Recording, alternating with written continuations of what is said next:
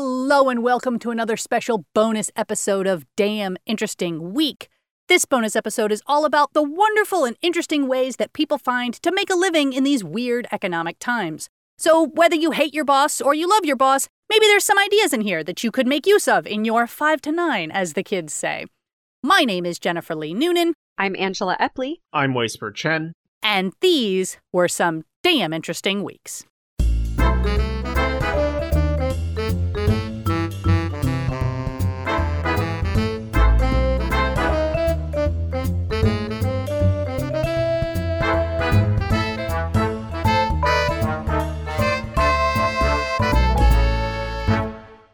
First Link. Well, The Guardian is updating us and letting us know that the Italian king of absentees allegedly skipped work for 15 years. I mean, it's a good gig if you can get it. Like, how did they not catch him? I know, anti-hero goals, right? Yeah. And he was a hospital employee in the Calabrian city of Catanzaro, and he continued to be paid a monthly salary, all in all, earning about $645,000 US. You know, no big deal. Not bad. He broke the national record by allegedly skipping work for 15 years. I like the fact that there was a record to break. Like, they're keeping track of this, and they're like, we know who the guy is, but no, he's not the guy anymore. Now this guy's the guy. I know. I wonder if Greece is looking at this and being like, should we have like an EU record, or is this just the Italy record? But regardless, he is now 67 and is finally facing charges of abuse of office, forgery, and aggravated extortion. And not only him, but 6 managers are also being investigated on suspicion of having played a role in enabling his alleged absenteeism, which is apparently super rife in Italy's public sector. So, like, he was giving him a cut and they were acting like he had been there or something. Perhaps. We don't know. In an investigation codenamed Part-Time, police gathered their evidence from attendance and salary records, as well as witness statements from colleagues. So in 2016, the government tightened a law against the work shy after several high-profile police investigations revealed just how rampant absenteeism was across the public sector. And in one investigation, police even used secret surveillance cameras to ensnare 35 workers at San Remo's town hall who had been cheating the time management system for about 2 years. Wow. The wives of 2 of the employees were caught using their husbands' staff cards to clock on for them, while other staff members clocked on before going canoeing or shopping or even just out with friends. Wow. There was also another case, unrelated, where a police officer was filmed clocking on for work in his underwear because he lived in the same building he worked in. And amazingly, he was acquitted of accusations of fraud last year. So, like, you were there, you were just in your underwear. That's fine. He may have been undercover in his underpants, but, you know, if a police officer could get off with this, it seems like the application of justice is somewhat mixed. But when is it not? That's right. Next link? Next link. So we all have been using Uber Eats and Grubhub, all of various apps delivering food to us recently. But the food delivery apps are having a specifically hard time getting into India. This article from the BBC is talking about how there is an existing network of food delivery people. They have been running for 125 years. And they're an incredibly well-run system. They're basically considered one of the world's most efficient logistics systems. Wow. They're called dabawalas, which means literally one who carries the box. The box is a daba. And they're just a 5,000-member cooperative where they deliver home-cooked meals from your house to your place of business. That's sort of their specialty. They really don't do restaurants. They don't necessarily deliver a home-cooked meal from your house. There's sort of a separate network of you could get someone else to make you a home-cooked meal. But fundamentally, they're going from the residential areas on the trains into Mumbai, where most of their customers are. And they've actually been studied by a lot of people because they run so well. Harvard Business School rated the Dabawala network as 6 Sigma, which means fewer than 3.4 mistakes per 1 million transactions. Wow. And mistakes in this case means not just missing or screwed up orders, but delayed orders. If your order is 5 minutes late, that's considered a problem. And the Dabawalas have like this huge, huge pride in the timeliness and the efficiency of their system. And every time some shiny app or some company tries to come in and replicate it, they find that they just can't. They deliver hot lunches to 200,000 workers every day, and the service costs the equivalent of roughly $10 a month. So, what? Yeah, and that's not the food, because, of course, the food is coming from your house. But for $10 a month, you can have somebody deliver a meal to you every day of the week. Huh. The job commands respect. Like, people know their neighborhood Dabbawala. They have a relationship. Traffic and police give way. If a Dabbawala is coming through, you know them because they're carrying their giant shoulder packs of all these lunch boxes. Everybody kind of waves them ahead like you would with an ambulance. And it goes both ways. Being late for the Dabbawala is practically a sin, but if the customer's meal isn't ready for pickup when the Dabbawala arrives for maybe 2 or 3 times, the customer gets booted. They say, you're not participating in this communal system the way that you're supposed to be, and you're affecting everybody. And they have a very communal understanding. Wow. Most of the people who work as Dabbawalas come from a particular sect of Hinduism that worships Vithala. And Vithala's thing is he teaches that giving food to the hungry is a great virtue.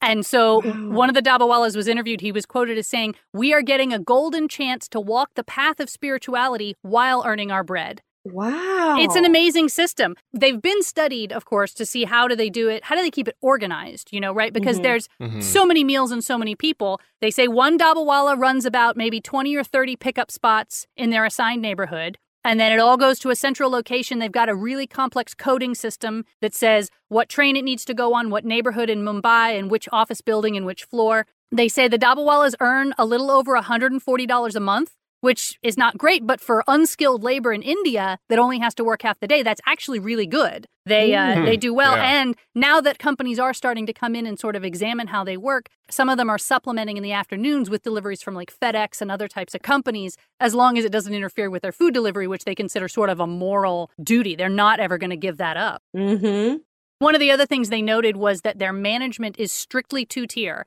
They have the workers and they have one layer of supervisors, and the supervisors are democratically elected from the teams that they supervise. So that makes a great deal of sense. Yeah. I mean, it's just this really loving community that really, they sort of feel, like they said, like a religious duty to their job, and the people respect them. And they're more than just, a quick app with clicking the money in. Like, that's one of the other things one of the advantages they have is, even though Google Maps now has all of these neighborhoods in India fully mapped, they're really not great about understanding where the traffic bottlenecks are. And of course, the Dabbawalas know that, inside and out. So anytime someone tries to bring in technology, they're like, we don't need that. We know it already. We are good at our jobs. Leave us alone. So, yeah, that reminds me of sort of when Uber was coming around in the UK. The UK has this elaborate system for taxi drivers who have to know the entire city intimately, and has this insane test, which makes the requirements in the bar to get in much higher. But at least for something like this,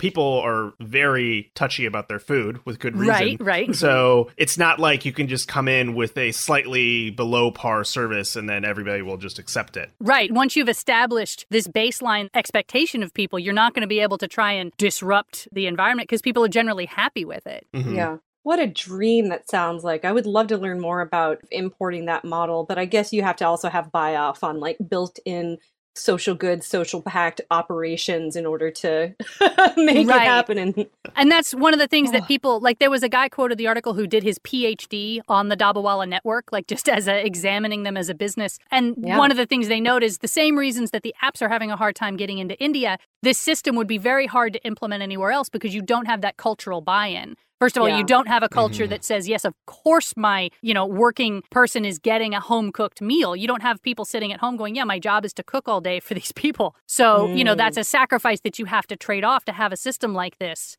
where you're delivering home-cooked meals to people. But at the same time, you have a personal relationship with somebody. These apps don't prioritize personal relationships. It would be impossible to have a personal relationship with your Uber Eats driver. Yeah, it's designed to be disposable and a la carte. Right. But I wonder if a system like that would become a little bit more appealing, especially as people are really not going out to eat or getting delivery, but the delivery experience is kind of hit or miss right now. Like if you could have reliable delivery of fully prepared meals with a menu that you're used to, that you know that you're going to like, and that you can really, I see there's potential of it kind of happening here, even if it were more of a grassroots kind of thing. I think there's opportunities also for improvements on the side of the service workers who are delivering and who are picking up and whatnot. My recent experiences with DoorDash specifically have been not super great. Right. And other just delivery drivers in general will try and get into my apartment complex and give up. Essentially, if they don't just get walk into away? the gate right away. Sometimes that'll happen, yeah. And I can only personally assume that that is due to untenable scaling problems and stressors that are on these drivers from all the demand that is not localized, and it just goes everywhere. So I think a local network and something that has those sort of relationships and redundancy built in makes a ton of sense as a business model overall. But as we know, Uber Eats and DoorDash are not seeking sustainability, so Right. No. They're hot and getting the money and getting out. Yep. Next link. Next link. All right. Well, believe it or not, it is December. I know that feels very weird to say, but it's true. Which means the holidays are coming up. And The Hustle has a really interesting article on the economics of Christmas trees. So do you guys put up a Christmas tree? Do you do a real one, a fake one? What do you do? Yeah, I do a fake one. It varies. Just kind of depends on our mood, I guess. I don't know. Christmas is weird in my family. Yeah. I get the feeling that we're about to hear about which is going to be a better investment and more economically feasible and possibly more ecologically feasible. The real versus fake. Yeah, I mean, that is definitely part of it. They focus mostly on the real trees, and Christmas tree farms sell 25 to 30 million real trees per year. There are about 15,000 tree farms in the U.S., ranging everywhere from 9,000 acres all the way down to just 2 acres. There's some guy out there who's growing like 6 trees, I guess. And the market is very stratified. So of those 15,000 farms, 75% of all business is done by the top 434 farms. At any given time, there are around 350 million Christmas trees growing specifically for that purpose, partly because they're a long-term investment. A tree takes about 8 to 10 years to reach 6 feet tall, which is kind of the minimum as far as consumers are concerned. 2/3 of the trees come from just 4 states: Oregon, North Carolina, Michigan, and Pennsylvania. In Oregon, trees, not all trees, but just Christmas farm trees, outnumber people 12 to 1. So, I mean, it's a big industry where it's an industry. There are not any growing in Texas, I'm pretty sure, but where they grow them, they grow a lot of them. So a Christmas tree begins its life as a seedling, which is typically purchased from a timber farm for between 50 cents and $1. It spends the first 2 years of its life in a series of expanding planters before finally growing large enough to be given a plot of land out in the field. Most Christmas tree farmers try to fit about 1,200 trees per acre. So these are obviously exactly what you'd imagine. They're very dense. They're in neat little rows. But you can't just set it and forget it. Throughout its 10 years, this tree must be tended, fertilized, and trimmed in order to grow into a perfect, lush Christmas tree, at which point the $75 price tag starts looking a little more reasonable, you know, when you think about the amount of labor that goes into growing this thing. And that is especially true from the farmer's perspective, because the reality is most profits are taken by the retailers. Wholesale trees go for around $35 each. So farmers make an average profit of only about $8 to $10 per tree. The way they remain profitable is they make up for it in volume. So a retailer like Home Depot might order 250,000 trees for a single season. So for the big farms, you're still looking at an annual profit of over $2 million. Wow. And the big farms, they have their process down tight. So the author of this article went and kind of visited and watched what was happening right now as they harvest them. At, for example, Holiday Tree Farms, during the harvest season, owner Mark Arkills uses 7 helicopters running continuously from sunrise to sunset, loading about 1,000 cut trees per hour into tractor trailers. Holy cow. For a total of 1 million harvested trees in just 30 days. So it's, oh my gosh. It's a busy month. Nonetheless, as you noted, their industry is in peril from the inexorable rise of their nemesis, the artificial Christmas tree. Today, of the 96 million Christmas trees in American homes, about 81% are fake. Oh, a much higher number than I was thinking, yeah. The numbers can be a little misleading because, of course, people reuse their fake Christmas trees. And some of the customers who buy fake trees are people who would never have dealt with the hassle of a real tree if it was their only choice. So they're not necessarily taking buyers away from the real Christmas tree farms. But from an annual sales perspective, both real trees and fake trees sell around 25 million new units each year. So that represents a huge spike in sales for the fake trees, while sales of real trees have been stagnant for about the last 2 decades. The economic supply chain for fake trees is, of course, entirely different. While a real tree takes 8 to 10 years to grow, a fake one can be made in a factory in less than 5 minutes. Wow. And about 85% of all fake trees come from a single province in China called Yiwu, which is often nicknamed Santa's real workshop. The province of Yiwu contains over 600 Christmas tree factories, where workers twine the green polyvinyl chloride onto metal poles in 12-hour shifts for the equivalent of about $600 per month. Ooh. Yeah, it's not great. And at full steam, a factory in Yiwu can churn out 1,500 trees every 2 days. And they can do it year-round. They don't have to wait for a harvest season, so... Boy, this really kind of makes me think about, like, the movie Elf, but, like, the Chinese factory version of it. Right. The really depressing version of Elf, yeah. That being said, tree farms may have found their Christmas miracle. In recent years, the U-Cut movement has been growing in popularity, where traveling to the farm and cutting down your own tree becomes sort of part of the experience. Oh, yeah. Last year, a full third of real tree sales were you cut it yourself. And that means the farm gets to keep all the profits because they're still charging the same price, meaning instead of $10 per tree, they make about $50 per tree that way. So as long as they can keep convincing people that it's fun to do manual labor, they can easily stay in business. Well, look, if we can grow chicken tissue in any kind of format, who's to say we don't have a chicken meat Christmas tree happening in 30 years? That's very true. Wow. I'm sorry. I hope any listener is not actually eating right now. Right. I'm just, like, is the tree breaded? I'm just imagining it trembling right now. Like, I know they make edible glitter, and so if you could bread it with glitter and then, like, instead of tinsel, you're using condiments. Look, the sky's the limit, guys. It's true. It's a nascent industry. Let's go. Tomato ornaments. Yeah. When you take a bite out of it, it gives a little squawk, like... Or it plays a Christmas song. It's genetics. We can make it do anything we want, you guys. Next link. Next link. Okay, this article comes to us from the BBC, and it is titled, "The Millions Being Made from Cardboard Theft." Ooh. So, getting all your cardboard recycled may often seem like a pain, but there's a ton of money to be made from all of this so-called beige gold.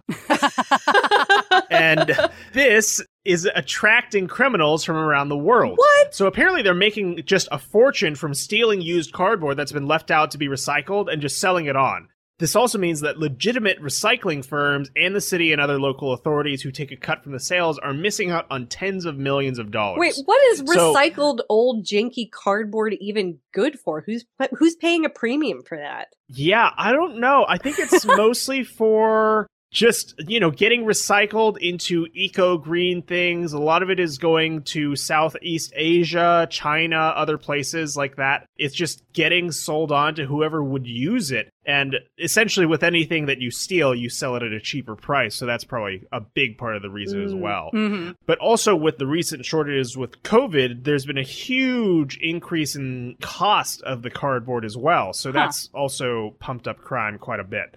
So, the BBC interviewed a shopkeeper in the bustling Chamartín district of central Madrid, and they said, to be honest, most of us don't care who takes it away as long as it goes. And behind him stand two of the Spanish capital's well-known municipal recycling bins, which until February of this year had been raided daily by one of the city's numerous recycled cardboard trafficking gangs.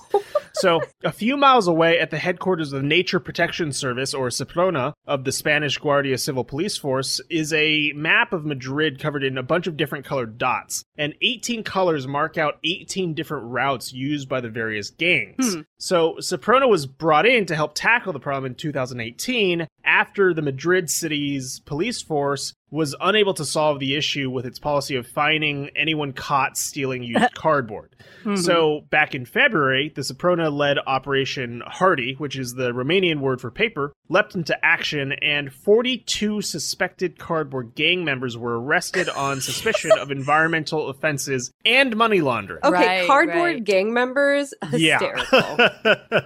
The numbers, though, get pretty big. They're accused of stealing and shipping more than 67,000 tons tons of waste a year. Whoa. Per year. Yeah, since 2015 at an average value of 10 million euros per year. That's crazy. Yeah. See, I have to appreciate, like, organized crime is bad, but I can appreciate when they are truly organized. Like, it feels like they just, they've created a competitive recycling service, and frankly, it sounds like they're doing a better, more efficient job at it. I don't know. I feel like let them have it. Like, You know, praise good project management where you find it in the wild, right? exactly. Yeah. I mean, they are our most industrious citizens in the end. Right. So in this case that's been delayed by the coronavirus pandemic, the trial is due to take place later this year. The police have photos of some of the men crawling in and out of these recycling bins. So, like, they're really just getting down and dirty with it. Mm-hmm. The photographic evidence came despite the Madrid Council deliberately introducing dumpsters with smaller holes in 2016. And the shopkeeper they interviewed joked, perhaps the thieves just got thinner. So, while figures aren't available for how much recycled cardboard is stolen globally, experts do say it's very much a worldwide problem, and there are vast amounts of money to be made. The annual value of the legitimate trade in recycled cardboard and other papers is expected to climb to $5.4 billion by Wow. 2024, up from $4.3 billion in 2017. Oh. Wow. And it's not that surprising when you consider the continuing rise in online shopping and the fact that most consumer goods are delivered to you in cardboard boxes that are Right. made from recycled fiber. And this is said to be 93% recycled for boxes in Europe. So I didn't actually realize that they use that much recycled cardboard. Right. And, you know, who knows what cardboard you're looking at is recycled or isn't really. Hmm. Over the past decade, used cardboard has mostly been sent to China to be pulped and turned into the new boxes that its vast export sector requires, and it's made some Chinese people very rich, such as the billionaire Zhang Yin, also called the Queen of Trash, whose firm specializes in importing cardboard from the US. Yeah, so like any commodity, the price of recycled cardboard ebbs and flows according to demand. But at the start of coronavirus, it spiked to 130 pounds. Whoa. And getting hold of cardboard was a bit name your price at the time. And historically, it's even been higher at 200 pounds a ton 10 years ago. Wow. Now it's only sitting around 70 to 80 as demand has decreased relative to the coronavirus situation. But it's per ton. So, like, your average homeowner couldn't, like, save up all their cardboard boxes for a few months and then make any money off of it. You're still talking about huge quantities. Yeah, bulk Yeah. stuff. I'm just thinking, you know, maybe I want to sell it myself. I have a lot of Amazon deliveries. I want to get in on it. Yeah. We just need to group together, guys. Yeah, Right. although on the flip side, if you wanted to, you could buy an entire ton of cardboard for only 80 euros, and then you could sell it to your friends and family secondhand. And Right. then, I don't know. Something triangle mid-level marketing scheme. Right, you know. right. This sounds like it's only a problem in certain areas because I happen to know for a fact, and don't ask me why I know this, but in Austin at least, and I think the state of Texas as a whole, once something is in the garbage or recycling bin, it is 100% fair game. It's not considered stealing if you take something out of a dumpster in Austin, Texas. I know that. But Wow. Yeah. Yeah. That's great for the freegans out that's here. right, exactly. And that's why why we have it is because there's people who have lobbied for that sort of progressive lawmaking here.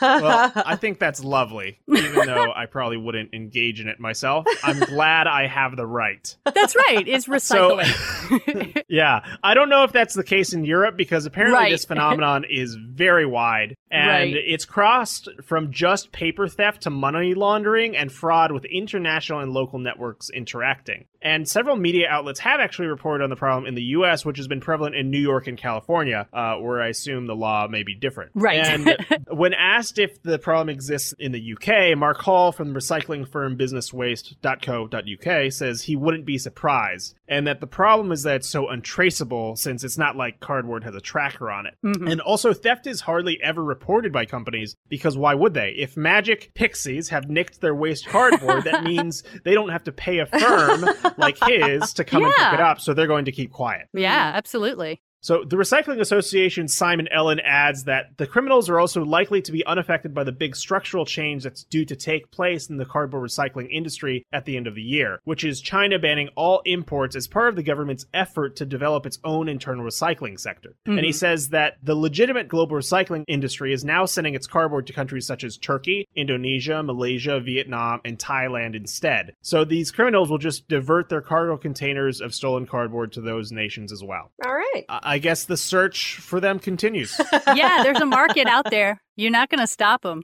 Yeah, you never know when you're going to find a unexpectedly lucrative business opportunity. Right. Next link. Next link. All right. This next article is from Discover Magazine, and it's called The Psychology of Why Consumer Rewards Programs Suck You In. Ooh. Obviously, the main underlying concept is pretty obvious to anyone. Stores want to encourage you to come back and shop again, right? Mm-hmm. But it turns out there's been a lot of psychological research on human motivation, and there are some very detailed reasons for why certain consumer reward programs are structured the way they are. So one of the main differentiators in rewards programs has to do with how easy it is to switch to a competitor. Like when you're buying gas, for example, it's extremely easy to just pick a different parking lot to pull into. And so gas retailers want to focus on developing habitual behaviors, which means gas station rewards are almost always something small that you're guaranteed to get every time you come in. Credit cards, on the other hand, are more of a pain to switch. So those companies are more likely to offer a really big incentive up front that gets you to commit to the account, and then they'll pull back or even completely eliminate the reward a few months in on the expectation that you won't jump through all those hoops to close the account. Another behavior that's been well documented in both humans and animals is that the closer we get to a goal, the harder or faster we work. And one study in 2006 showed that in a standard punch card promotion where like you buy 10 coffees and the 11th is free, the time it took for the customer to come back in between each punch became shorter and shorter as they got closer to 10. Yeah, because you got to collect them all. You're almost done. That's right. You're almost to your free coffee. Mm-hmm. But so then the researchers took it a step farther, giving some customers a standard 10-punch card and giving others a 12-punch card with the first 2 punches already done. And customers who got the card with the first 2 already completed filled out their cards in less than 13 days on average, while those who started with an empty 10-punch card took 16 days. Whoa. And that one honestly got me because I have a little punch card from this boba tea place that I go to all the time. And a lot of the time, the checkout lady will just give me an extra stamp for free. And she acts like it's because I'm a regular customer and she likes me or whatever. But I've realized now, like, no, she's suckering me in. She's doing it to everybody. Yeah, and it's not like it costs anything because they just give you another punch card and you're on the hook again. Right. You know? Yeah. And I'm coming back sooner. So ultimately, they're getting more money out of me because I'm buying more boba tea just for the stupid punches. Yeah. Right. Because like if it's buy 10, get 1 free, then like as a percentage, it's what, 10% off? Yeah, exactly. So they've also done studies on the social status of certain rewards programs, where if they put the rewards into membership tiers, you're more likely to strive for platinum status or whatever because it makes you feel special, even if the reward itself is minimal.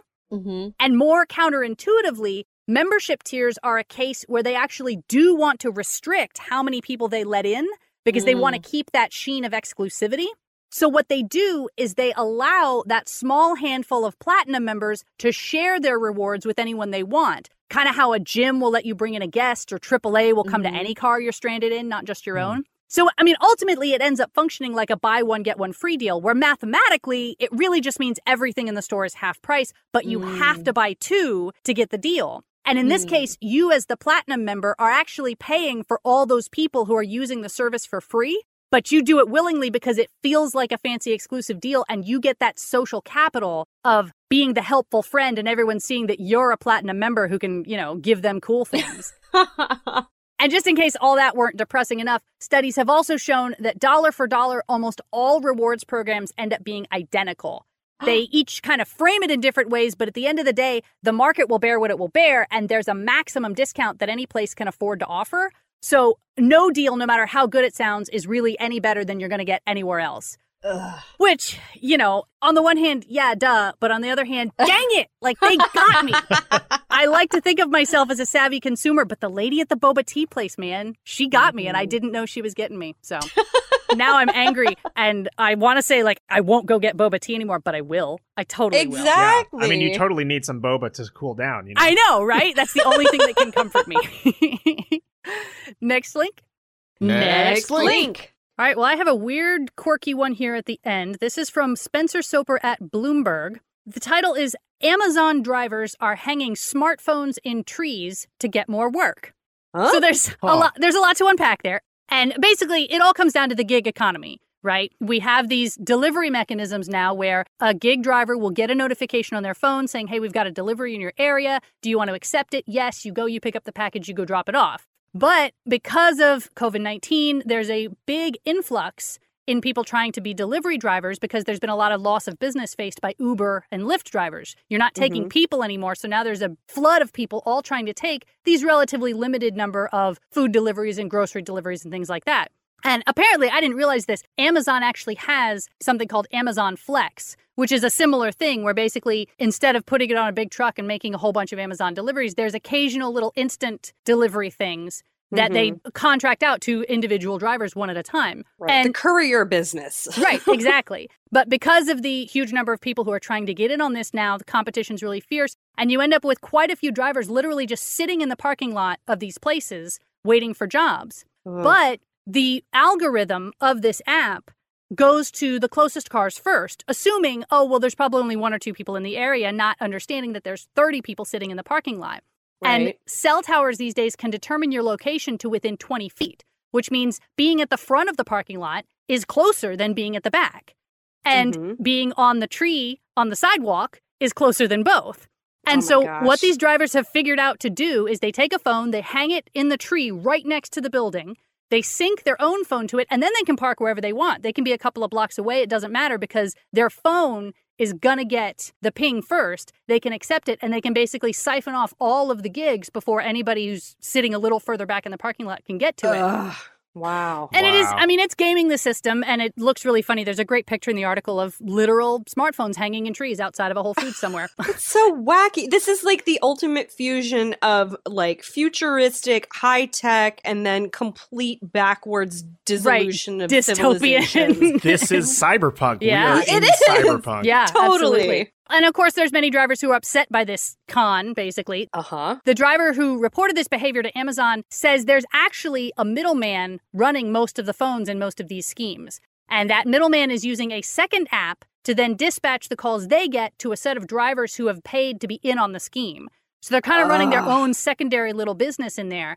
And in fact, one of the reasons they use multiple phones is to catch more routes, right? Because they're able to get 2 or 3 pings right in a row. But it's also to hide the behavior from Amazon because they would notice if everything was going to one phone, right? They would obviously, like, we sent you out 15 minutes ago. How can you possibly be back?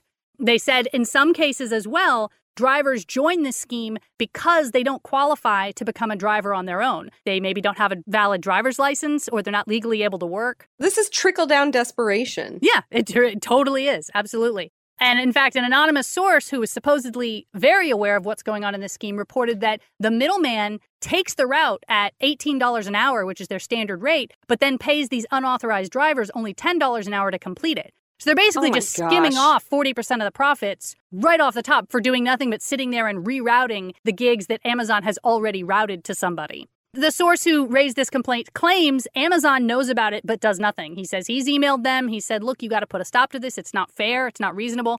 And Amazon responded to that email saying they're going to investigate it, but they're going to be unable to divulge the outcome of their inquiry. So it was just a giant screw you. They're not going to do anything about it. Well, they also might be doing this as a way to kind of evaluate where to plug the leaks in this trickle-down desperation so that they can remain being that middleman since their whole business model is basically, what are they doing? Okay, we're going to do that and we're going to do it leaner at the end. Right. Well, if they've now figured out that they can pay some drivers $10 an hour, I'm sure they would like to know that information too. Keep the $8 for themselves. Keep it at Amazon. Yeah. At first, I thought you were going in an optimistic direction, Angie, and I was surprised, but then you brought it home. Right.